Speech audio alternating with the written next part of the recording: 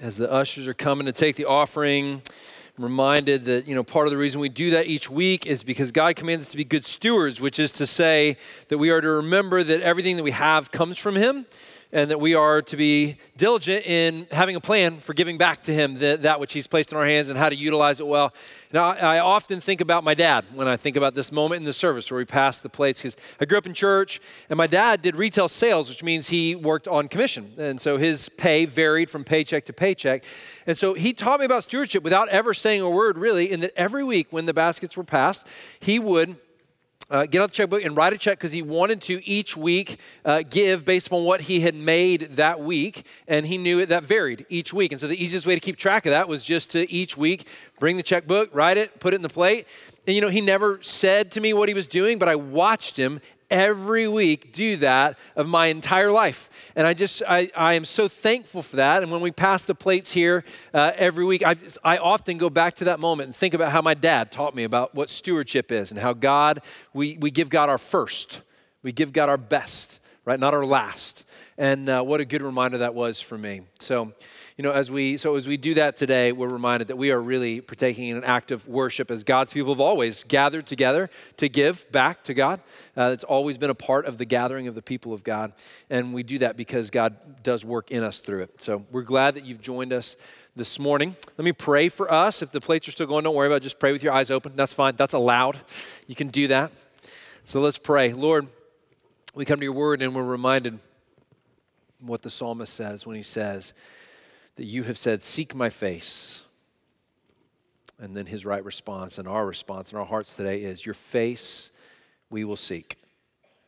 So help us to remember that whether we're taking an offering or we are listening to your word, submitting ourselves to it, or whether we're singing praises to you, that our desire is not purely intellectual, it's not emotional, it is to bring our whole selves to you so that we might see you. We want to know you.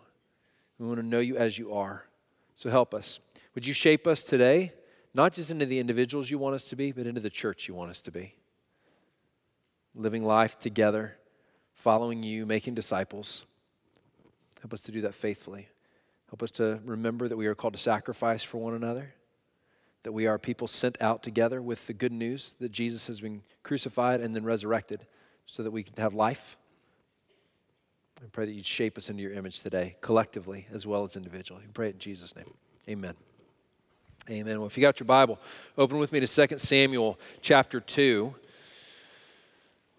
So in 1979, Bob Dylan released one of his most popular albums. Any Bob Dylan fans in the house? Anyone remember what album he released in 1979? Slow Train Coming. I think I heard somebody say it. Slow Train Coming. And on that album, there was a pretty popular song called You Gotta Serve Somebody. Anybody familiar with that song? There you go. Fantastic. Good. So I'm a fan of the song. Here's how it goes. It opens like this. It says, you may be an ambassador to England or France. You may like to gamble. You might like to dance. You may be the heavyweight champion of the world. You may be a socialite with a long string of pearls. But you're going to have to serve somebody. Yes, indeed, you're going to have to serve somebody. Well, it may be the devil or it may be the Lord, but you're going to have to serve somebody. Now, for my money, the best line in the whole thing, and you'll see why, is this. You may be a preacher with your spiritual pride. You may be a city councilman taking bribes on the side, but you're going to have to serve somebody, right? So Dylan had made a profession of faith in Christ at that point in his life, and he's writing about this idea that all people worship something. Everybody serves someone, and you can't avoid it, right? You might serve, this God or that God, but you are going to serve something or someone, which is a, great concept. And as Dylan's singing about it, he's saying that on Saturday Night Live. He's saying it in a number of venues. And interestingly enough, you may be familiar with that song, but you may not be familiar that John Lennon of Beatles fame wrote a response song to that song. Did you know that? He wrote a song called You Gotta Serve Yourself. He did. He called Dylan's song an embarrassment, which is a really bold thing to say about somebody else's work, right? Like your work, you're embarrassing. I'm going to do something now, right? And so he wrote a song called You Gotta Serve Yourself. And the chorus of that song goes like this. It says, you got to serve yourself. Ain't nobody going to do it for you. You got to serve yourself. Ain't nobody going to do it for you. well, you may believe in devils and you may believe in lords, but you're going to have to serve yourself. It's an interesting response, right? It's not uncommon. This is the way the world responds to the claim that God has authority over us. Pretty typical response. It's not shocking. The most interesting question about Lennon's song is not actually like, why would he write such a song? There's a pretty obvious reason why people write such songs. The most interesting question is, what's the result of believing in what that song says? What happens to a person or a people, a group of people, who believe that God has no authority? You know, Lennon didn't believe God existed, and therefore it was ridiculous to him that Dylan would say something as perhaps, for those of us who believe in God, as what seems as patently obvious as you're either going to serve the Lord or you're going to serve someone, right? So make your choice, which seems like an obvious thing to some, but to Lennon, who doesn't believe God exists, right? You know the song Imagine, relatively, an atheist anthem, essentially, right? Imagine God didn't exist. There was no heaven. There was no hell. These things weren't real. That's Lennon's worldview. And because he believes that, it's completely, as he said it, an embarrassment to put forward the idea that you have to serve anyone other than yourself. Your highest ambition, your highest aim, your highest calling, the thing that matters most is that you would serve yourself, because nobody else is going to serve you. There is no God on high who's going to show you favor or serve you. You've got to take care of it yourself. And of course, if you've got to take care of it yourself, then what you serve is yourself and your own desires and thoughts about the trajectory of your life. So it's an interesting juxtaposition, right? That one song is written in response to the next. Well, as we turn our attention back to David's life, we're in this series on David where we've been looking at different moments in his life, different seasons, and we see sort of snapshots of the way that God was preparing him to be king and then how he lived as king, and we're understanding, like, what does God do when he chooses a king? What does that look like? And what we're going to see today is that as we turn the corner in David's life to the season we're going to look at now, we're going to see that the question the scriptures are going to invite us to ask today is, what happens to a group of people when they reject the authority of God? What happens to a group of people when they reject the authority of God? Now, let me tell you how we get there, right? So you know that when we started this series, we said a couple things. We said we're going to see David's life through a prism, if you will. And sometimes when we look at what we're going to see is that David's a great example for us, or perhaps he's a bad example, but we're going to see David as some form of example about the kind of king we should be or the kind of way we shouldn't wield authority. We also said that one of the things David serves to do is to point us forward towards Jesus, so that when we see David, we see a foreshadowing of the kind of Savior, the kind of king that Jesus was going to be. So even though David is one king, he points us to a true and better king. He points us to Jesus, right? And so we know that those are two things that take place in the stories of David's life. But we said one third thing that you may not remember at this point, and that's okay. We said that one of the realities that we're going to see in David's life is that he is coming along at a point in the story of the entire Bible where what has taken place back in 1 Samuel chapter 8, so we're like a whole book removed from that now, but way back in 1 Samuel chapter 8, God's people didn't have a king. And they did have a king. It just wasn't a human king, right? Who was their king? God was their king, right? And they recognized that they were not like any of the other nations because other nations had kings. They didn't have one.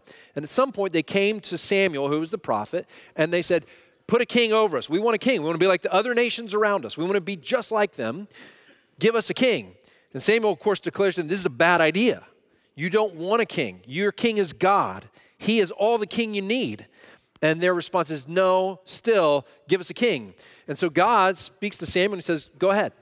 Go ahead and give them what they desire, but give them a warning with it. And so the warning becomes, essentially, your kings are going to rule over you harshly.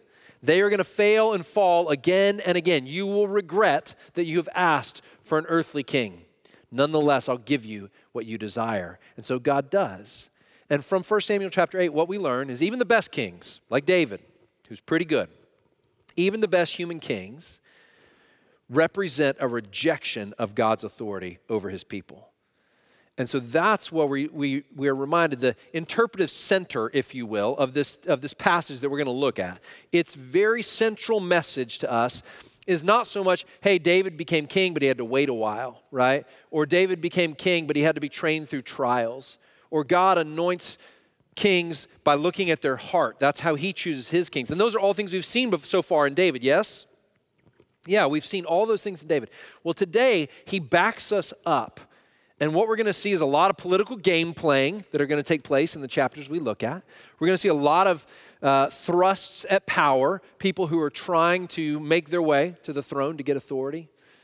We're going to see a lot of really messed up stuff, essentially, is what's going to happen.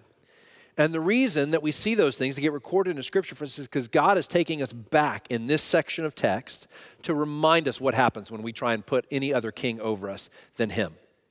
This is what happens to a people. He's essentially saying to us, this is what happens to a people when they try and take God's authority out from over them and they replace it with their own authority or some other authority. That's the big idea here in the passage we'll look at today. You with me? All right, awesome. So let's catch ourselves up in the story. Let's see where we are, and let's read verses 1 through 11 of chapter 2.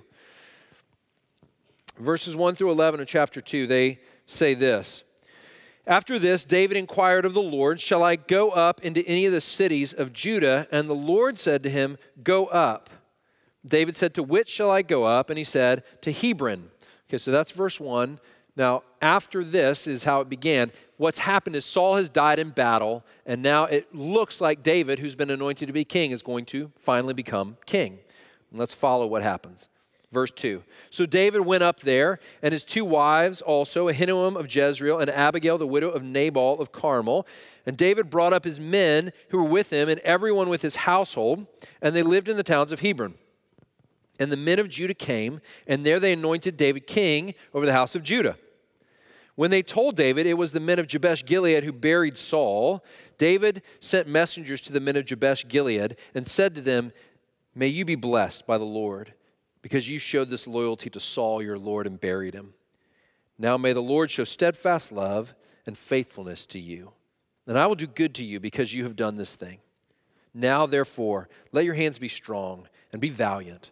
For Saul your Lord is dead, and the house of Judah has anointed me king over them. So far so good, right? David's beginning to ascend to the throne, but watch what happens next. Verse 8.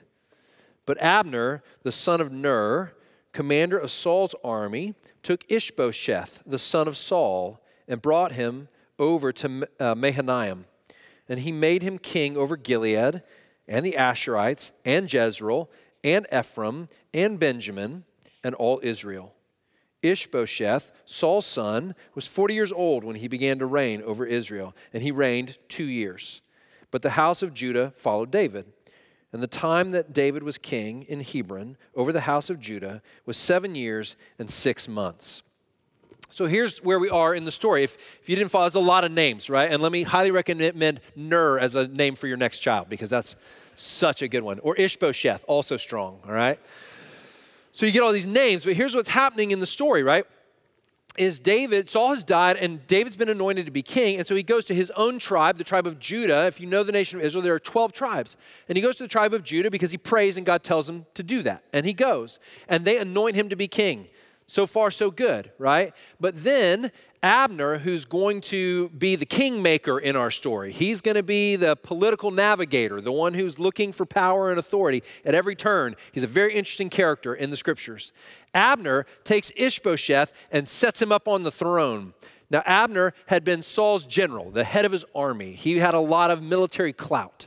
And so Abner is well known. And so now all the other tribes, the non-Judah tribes, all begin to follow Ishbosheth, who is the son of Saul. In fact, the only surviving son of Saul. And so we have a divided kingdom now. We have two rival factions, two claims to the throne, right? The true Game of Thrones is right here in the scriptures. And so we have these rival claims to the throne. And, again, we've been tracking with David, and he's running from Saul in the wilderness prior to this, and now his trials are over. Saul has been killed in battle, and you would think he gets to become king. And again, how long does he have to wait to become king? The full fulfillment of God's promise. 7.5 more years. 7.5 more years. He will rule over part of the nation of Israel, one small part, but not the entire nation. And what a good reminder to us that David's story here reminds us that waiting, causing us to wait, is one of God's great sanctifying tools, yes? Causing us to wait is one of God's great sanctifying tools. And so David is going to wait longer, and it's a little bit less intense on the persecution side, but nonetheless, he's still waiting for God's promise to come to fulfillment for him. So that's where we find ourselves in the story at this point. But again, what we're going to see in this waiting period for David until the full kingdom comes to him, the realities that we're going to see come into play are going to come into play because of what we saw in 1 Samuel chapter 8. The people of Israel have rejected God, and this is what happens. So we're going to see 4 consequences that occur when a people, a group of people, a society, if you will, reject God's authority over them. Now, you might quickly draw some parallels to the type of society we're reading about and to our own society, yes? With the rise of secularism, it is relatively easy to see that there has been a pretty broad rejection of God's authority over us as a people, as a nation. Let me also say, let's not just point the finger out. Let's remind ourselves that within the American evangelical church, we are experiencing, I think like at no other time, a watered down gospel, a theological anemia, right? And by that, I mean just not teaching rich, true theology, just soft theology. Right? And a man-centeredness rather than a God-centeredness. Both that and the rise of a secular worldview are both indicators that we live among a people who have rejected the authority of God. So let's ask ourselves, what are the consequences of that? And let's ask ourselves, what might we do about it? What are the consequences? What might we do about it? So consequence number 1. When a group of people reject the authority of God over them, the first and greatest consequence is a loss of moral authority. It's a loss of moral authority. It doesn't take a genius to see this, right? So it's a pretty basic reality that if we believe that there's a morality that is prescribed for us, a version of right and wrong that is given to us by God on high, those claims about good and bad, they have authority over us, yes? If God is the one who declares good, then he's the one that declares bad, and we are underneath him and therefore have to respond to that. But when we reject God's authority over us, what we've also lost then is our moral moorings, our moral bearings. We have taken out from over us the very one who can declare to us, this is right and this is wrong. So all that we're left with is moral subjectivity, which means that if I say this is right and you say it's wrong, who gets to decide? And then everything becomes a political battle. Everything becomes a power play because at the center of this society, at this group of people, there is no longer a moral compass which is agreed upon by all because it comes down from on high. Rather, so here's what that means. What that means is you can never say anything is morally required. You can only say it is morally suggested. And we may even broadly agree on things that we shouldn't kill each other. Like we may morally agree that seems like a right thing and we'll all agree on that. But that authority doesn't come from anyone higher than us. It just simply comes from our agreement, right? And so if someone were to step up in that sort of milieu, in that sort of environment and say, well, I don't agree, who gets to tell him he's wrong? Well, it's always going to be majority rules, right? Rather than so it comes down to a battle of political wills rather than actually coming down to this is what has been prescribed for us. And that loss of moral authority is really important because God's word, honestly, in so many places, when it prescribes a morality for us, is not complex.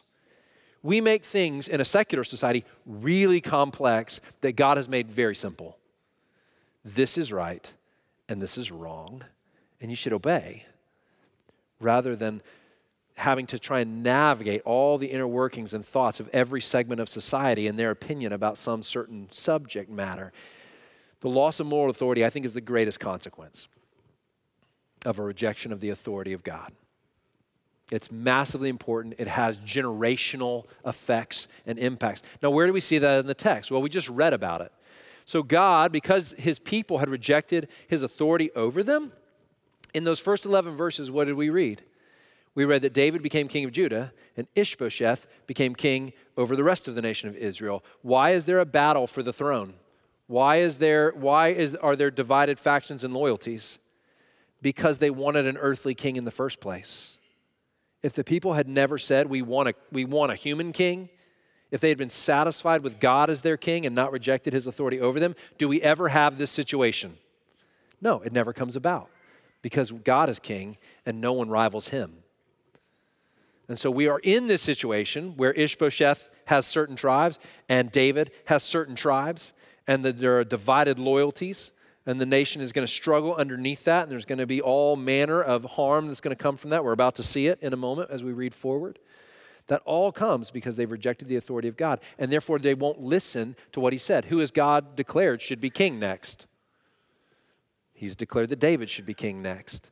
And Ishbosheth coming to the throne is a rejection of God's word. It's a rejection of what God has declared should happen next. So let's look further and let's see what Abner does. So we just saw that Abner is the one who puts Ishbosheth on the throne. And if Abner puts him on the throne, then who's really in charge? Abner's really in charge, right? Abner's really the strong man that's behind the puppet government of Ishbosheth. And so look at what happens now. We're going to fast forward because I want you to see something. Up to this point, you could read the story and you could say, well, perhaps Abner just didn't know. Perhaps Abner did not understand that God had declared that David was to be king. And it made sense to take one of Saul's sons. He had served Saul faithfully. To take one of his sons and say, no, you're going to be the next king. But really what we find out is that what Abner is doing is just a power play. Abner just wants to maintain his authority and his power and his position. He had been a general in Saul's army in charge of them, and now he doesn't want to lose that because he had been essentially against David when he was under Saul, and now he doesn't want to come underneath David. But there's a change that happens because Abner's an impulsive man, an impetuous man, and he does something that's a little bit less than reputable. And when he does it, Ishbosheth calls him out, and he says, "Hey, what are you up to? Are you trying to kind of make a grab at the throne here?" And Abner's response is this in chapter 3. Look at chapter 3, verse 8 with me. So we're skipping forward a little bit.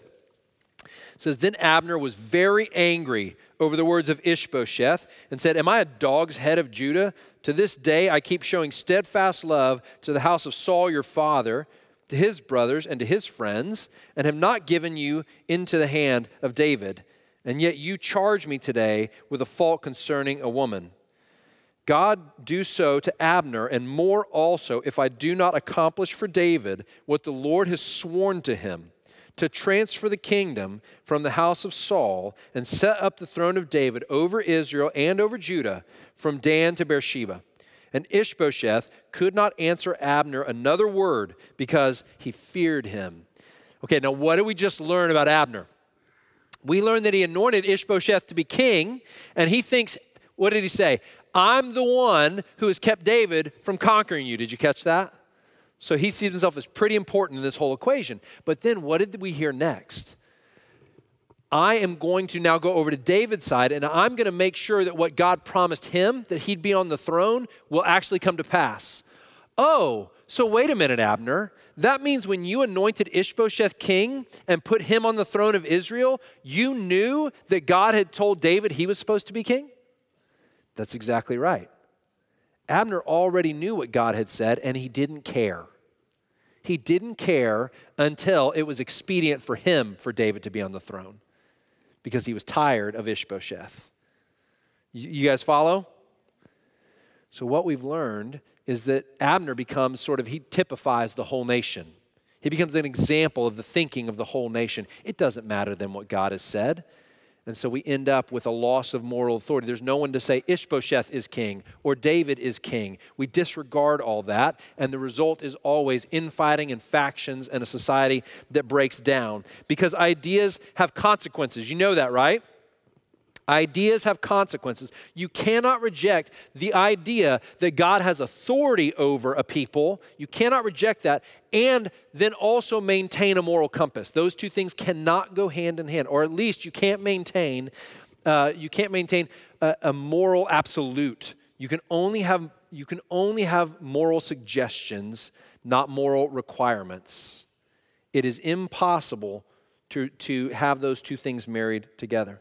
Let me give you an example of this. About a month ago in the state of New York, the state legislature passed a sweeping piece of legislation that essentially allows for abortion up until the moment of birth. It was tragic in its consequences. It will continue to be tragic in its consequences. But that is not the most shocking thing. What's shocking is if you've seen the video of what took place in the legislature when that bill was passed. Because in the state legislature of New York, after passing legislation that condemned unborn children to die for generations, they jumped and hollered and hooted and howled and sang their own praises and clapped and were overjoyed that they had been able to exercise their political power and authority to bring this to pass. It was shocking in its nature. Absolutely devastating indictment of what happens when you reject the authority of God over you. You become a people who have so little perspective and who reject moral authority so completely that you can celebrate the loss of unborn lives.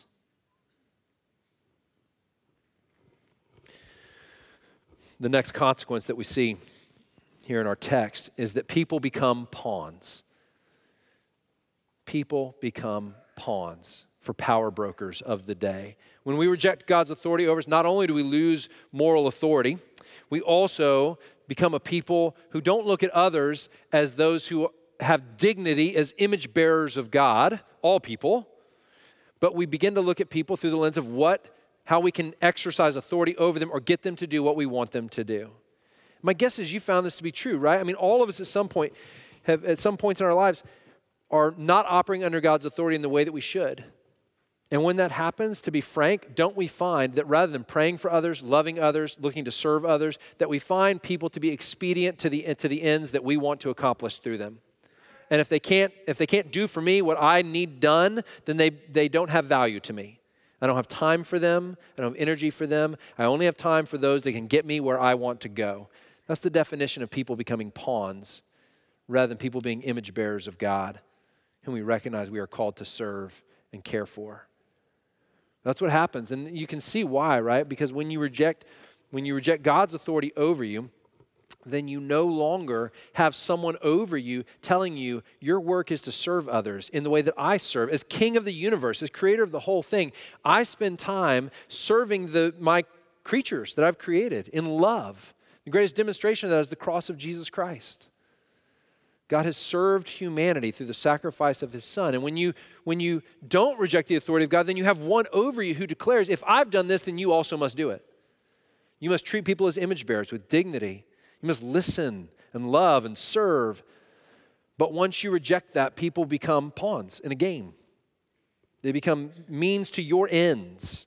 That's essentially what takes place here in our text. When we look at chapter 2 now, we're going to go back to chapter 2 and pick up the story at verse 12. So David and Ishbosheth are now, rival factions for the throne.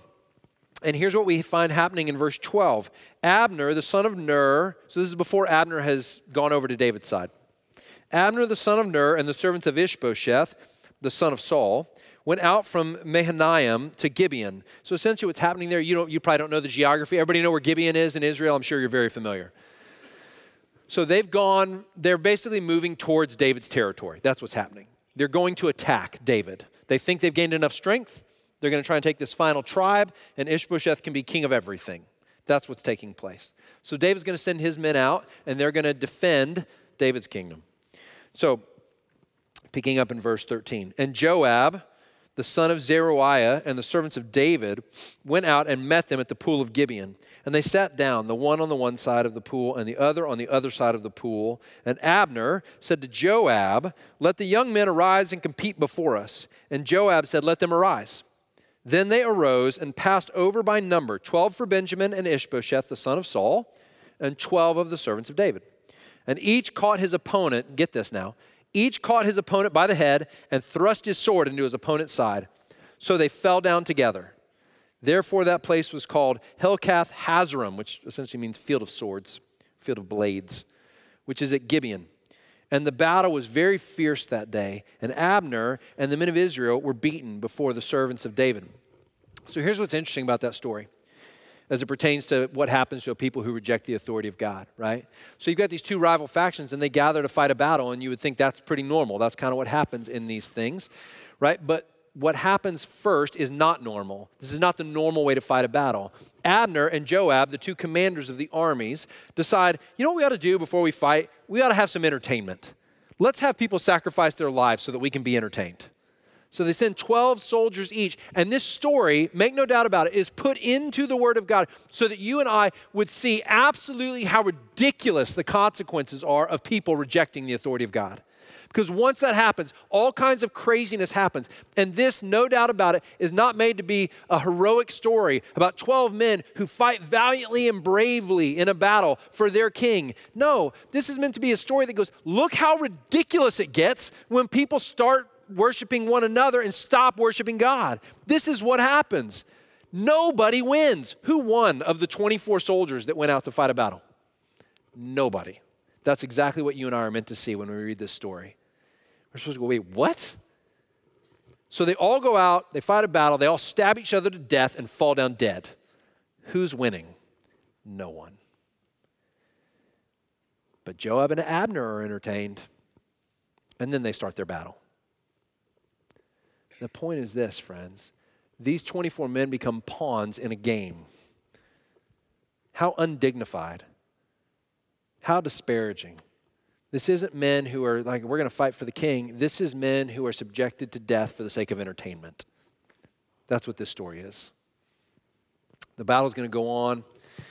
More people are going to die in a more typical way in the battle, all because the people wanted a king that wasn't God. All because the people wanted a king that wasn't God. If I had time, I'd tell you later in the story in chapter 3, you're going to see Michal, Saul's daughter, who was married to David, and she's going to become a pawn in the game, essentially, where she'd been married off to somebody else, and David brings her back, but he only does it because he wants her to basically solidify his claim to the throne of Israel. So Michal becomes a pawn in the game. I mean, just again and again, all these people who don't have power, they become pawns in the game of those who do have power. That's what takes place. Consequence number 3. So consequence number 1, loss of moral authority. Consequence number 2, people become pawns rather than image bearers. And consequence number 3 is that revenge replaces forgiveness. Revenge replaces forgiveness. So again, moving forward a little bit, you heard the name Joab in that last story. Joab is David's nephew, and he's going to become a thorn in David's side. After that whole scene with the 24 soldiers killing each other, the battle happens. And in that battle, Abner, the commander of the Israelite people, he kills Joab's brother in that battle. And it's a clean fight. It's a fair fight. Asahel keeps chasing him and won't let up. And because he does, Abner tries to get him to stop, and he won't stop. And so Abner ends up killing him in battle. Well, Joab, of course, as his brother, doesn't take that lightly. And here's what happens next. So look with me at chapter 3, verse 26. This is after now Abner is saying, I'm going to come over to your side, David. And Joab hears about it, and he's not a fan of this idea because Abner killed his brother. It says, when Joab came out from David's presence, he sent messengers after Abner, and they brought him back from the cistern of Sirah. But David did not know about it. And when Abner returned to Hebron, Joab took him aside into the midst of the gate to speak with him privately, and there he struck him in the stomach, so that he died, for the blood of Asahel, his brother. Afterward, when David heard of it, he said, I and my kingdom are forever guiltless before the Lord for the blood of Abner, the son of Ner. May it fall upon the head of Joab and upon all his father's house. And may the house of Joab never be without one who has a discharge, or who is leprous, or who holds a spindle, or who falls by the sword, or who lacks bread. So Joab and Abishai, his brother, killed Abner because he had put their brother Asahel to death in the battle at Gibeon.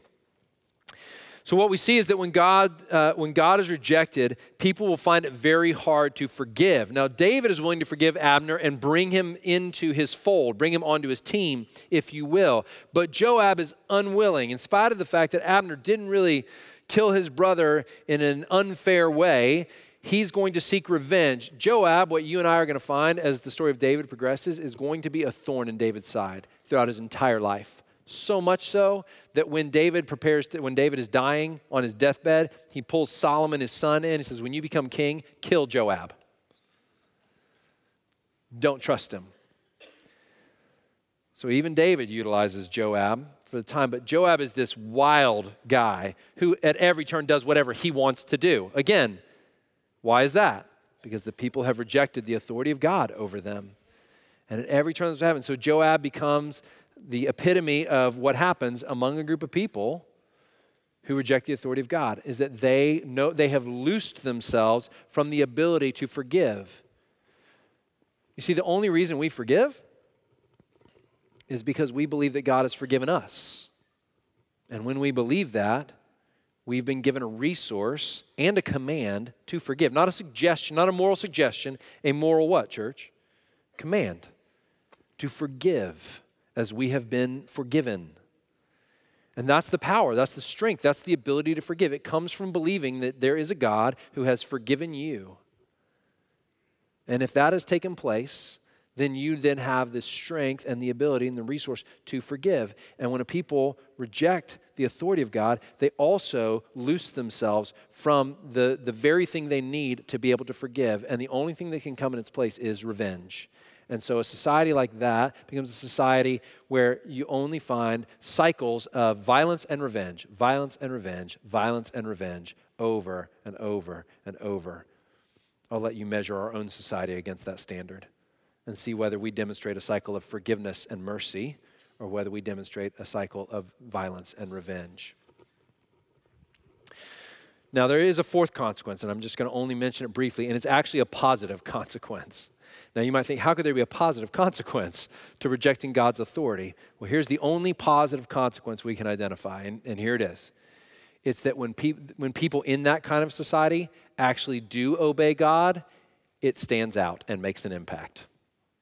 When people who live in a society where God's authority has been rejected, individuals within it actually choose to say, God has authority over me, and I will live according to his commands, it stands out. And it makes an impact. We see that with David because his response to Abner's death pleases the people at large. And why it pleases them is because he mourns over Abner's death because he sees it as an unjust death. And when he mourns over it, the people say, this is a wise and good king. This is someone who's filled with compassion and mercy and not revenge. He was willing to receive Abner, but Joab was not. Right? Now you can ask the question, should David have done more to Joab in the moment? Quite possibly. Right? But the people see it and they celebrate it later in the story. And so again, what we see there is just very simply that in a society that has rejected God's authority, the kind of person that makes an impact is not the person who works really hard to be relevant in the sense that I look like and sound like the society around me. It's the person who makes the simple act of obedience to God's commands. So let me encourage you in this, church family. Never underestimate the power of simple acts of obedience. Never underestimate the power of simple acts of obedience. When you go to work tomorrow, don't underestimate telling the truth as an act of obedience to God. When you go to work tomorrow, don't underestimate being gracious where you could be harsh because you believe in God and his authority is over you. Never underestimate the simple and strong power of simple acts of obedience. Commit yourself to them. Find what an impact you'll make. So then let's close by saying this. I think we live in a society marked by a lot of the consequences that we've just identified, and I think we experience those consequences because we've rejected the authority of God. But again, as always, our first finger pointing shouldn't be out, it should be back in, right? Because they're indicators that the church of Christ has left behind the authority of God in some ways. And let's remind ourselves that the people in this story are not the foreign nations who have rejected the authority of God. Who are they? They're the people of Israel. They are God's chosen ones, as we are God's chosen ones. And they're the ones who have rejected the authority of God. And if they can do it, then certainly we can. So what do we do about in a society like this? I mean, what do we do to make an impact in a society like that? We've just said one thing, which is one, commit ourselves individually to being obedient to God's authority over us, to living as if God's word is true and authoritative, to live in that way. But I would say perhaps even more important than our individual commitment to obedience and to letting God's authority be over us is the kind of church we form together. Because when Christ came, and again, all of this story is meant to point us to we need a better king than any of these kings. And so all this is setting us up to see, oh, our true king is coming. Our true king is coming. And when Jesus became king, right? When he came to the earth and died and resurrected and ascended to the throne at the right hand of the Father, he also established a church for himself, a people for his own pleasure. And he said to them, you will be my ambassadors in the world. You'll be the ones that show the world what I'm like. And when we demonstrate the kind of church that God wants us to be, holding truth graciously, filled with humility, but deeply committed to obedience, when we live out that reality together, not just individually, but together, when we do that, when we form that kind of church, it's a culture within a larger culture that speaks prophetically to the larger culture. And it says, you may have rejected God's authority. We will show you what it's like to live among a people who do not. We will show you what it's like to live among a people who gladly welcome God's authority. So my encouragement to you is this. It matters. It matters what kind of church we are. And you shape who we are, every one of you. Perhaps you come each Sunday and you sit on the sidelines, or you think you're sitting on the sidelines, but let me encourage you, you're all in the game. Every single one of us is in the game. Nobody is actually sitting on the, we may pull up a chair, but we're pulling it up into the middle of the court. And the ball's in play. And so for all of us, for every single one of us, the way we engage with one another, the way we shape the life that we have together as a church is our greatest instrument to speak prophetically to the culture and say, this is what it looks like when a people come together underneath God's authority rather than in rejection of God's authority. And so I'll invite you, come and join the game. Take your hands out your pockets, stand up, we'll throw you the ball. You may miss a few shots. This analogy is going way left. It's the NBA playoffs have got it, they're in my head. You get what I'm saying, though. Invite you to, this is who we are is shaped by you. Shaped by you. All right, we're going to close by singing together. Team, why don't y'all come on up? We need to worship the Lord. Let me pray as they're coming. So, Lord Jesus, we do delight in your authority over us, and we pray that in increasing measure, you would make us a church that is pleasing to you. That you would look at us and that you would say, that is a group of people, that is a church who loves my authority and wants to obey me. We thank you for your grace because we're going to fall down a lot. We thank you for your grace. We thank you for your mercy. We thank you that in Christ, Father, your promise is to continue to give that to us. And we receive it and we know we need it. So help us, strengthen us, even as we sing to you now. What a gift it is from you to us that we can sing to you. We thank you.